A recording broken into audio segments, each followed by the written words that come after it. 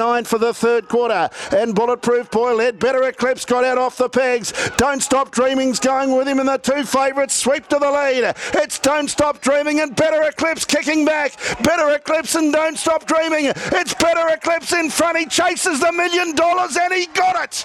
Better Eclipse on it. Better Eclipse a nose to Don't Better Stop Dreaming. Eclipse winning the Allied Express KC Classic, beating Don't Stop Dreaming. 888 Bulletproof Boy, who was good into fourth spot. Lead rate here was 27.9, which is sharp, but not ridiculous for this class. And geez, he went good. Better Eclipse. And Steve, I nearly reached into the TV and grabbed Greg Sugars and shook him when he said this horse is a little bit underrated. Do I need to remind you, Greg? He didn't say that. What did he say? He said he flies under the radar. Well, yeah. No. Do I need to take Greg back? Do we need to go now, Toby, we've already had one 4-minute section of a bit of self-promotion. Is this going to be another one? 22nd of August 2021, he ran fourth at Cranbourne, and off the back of that, he went to Bendigo on the 28th of August. And I was on air with a gentleman by the name of Jason Bonington, who could bust his door down in a minute and say, and he's already on his way. I said, I reckon he's good, this horse, Better Eclipse. And he said, better than Pat Speechstorm. I said, yes. Better than Desi G. I said, yes. Better than Gilby Fernando. I said, yes. Better than One Too Many. I said, yes. There's actually a horse was in that race, Swayze, would you believe? We wouldn't have got a mention, who ran ninth. And Jason said I was out of my freaking mind. And ever since that day, it's been a bit of fun, really, and enjoyed his journey. You know, he was like the third highest prize money earner in Australia 2 years ago, 16th last year. And he's just been a really good horse that's probably never done anything exceptional. But when he gets the right draw and he gets the right run, he performs pretty much every time, as you would expect, if that makes sense, Steve. Yeah, look, I think the Inter Dominion series sort of helped him grow up from a boy to a man. You know, he's been very good, and you know, he mixed it with the big guns and maybe not looked quite up to him, but that Inter Dominion series, he just seemed to take another step and really turn the corner. And I said it to Greg when he got back, and I mentioned again the other night that it just seemed to be the race that, you know, the series that has made him really grow up. And I think you'll see him like he did Saturday night. I think you'll see him an even better and bigger, better Eclipse now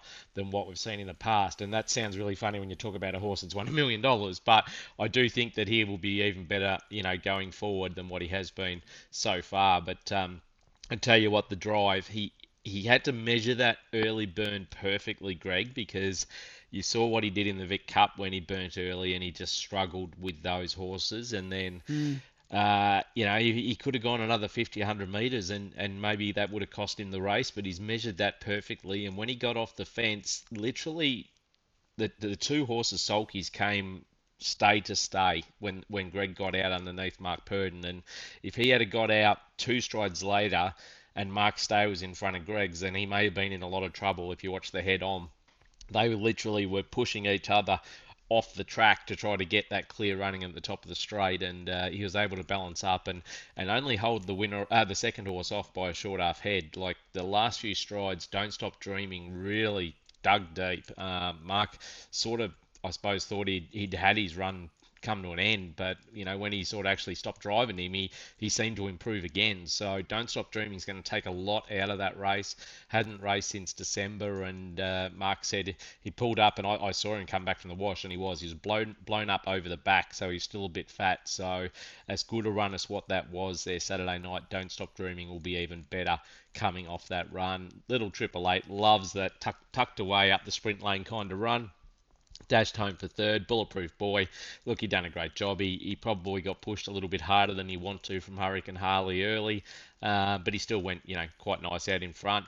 And a big tick, I think, to the outclassed horses. Our Vincent Kango, Arg, and he's Charlie's Angel. I mean, they've only been beaten 11, 13, and 16 metres, and I thought all three of them went quite well. You know, and as I said, when I say outclassed, you know, they're not yet getting to that stage of Better Eclipse and those horses. So you know, you wouldn't have, if you set a market up early, you probably wouldn't have thought they'd be getting beaten 11 metres. You'd be probably making a longer margin than that. So I think it was just tick, tick, tick all the way through. And Hurricane Harley's pulled up with an issue. I'm not sure what that issue is, but he came off the track pretty quick after the race.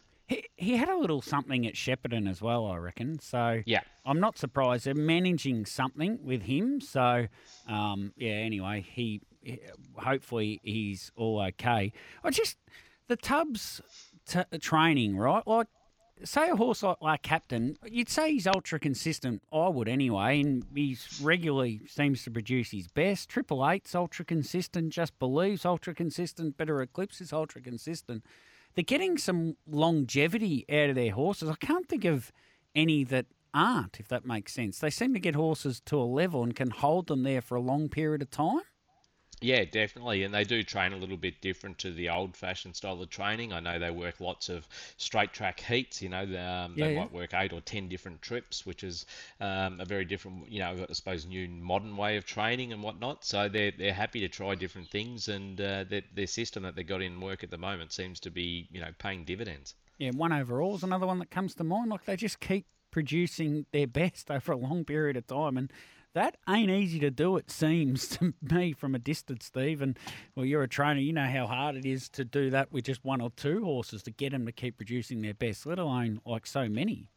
Yeah, correct. And keeping them all together, you know, I mean, when they Yeah. do race at the top level for a long time, you know, quite often niggling injuries can happen. Yeah, And, yeah. you know, as they start getting older, those injuries happen a lot, I suppose, easier because the old joints, like you and I, it wears out a little bit, and the horses probably wake up feeling a bit like we do when we get out of bed in the morning, a bit sore and whatnot, but they tend to be holding together really well. I mean, look at Triple Eight. He's just been running around at this level That's what I mean, yeah. for some time now, and I'm only guessing, but I reckon if you went and had a look at his legs, they'd be absolutely perfect because he never seems to miss a beat.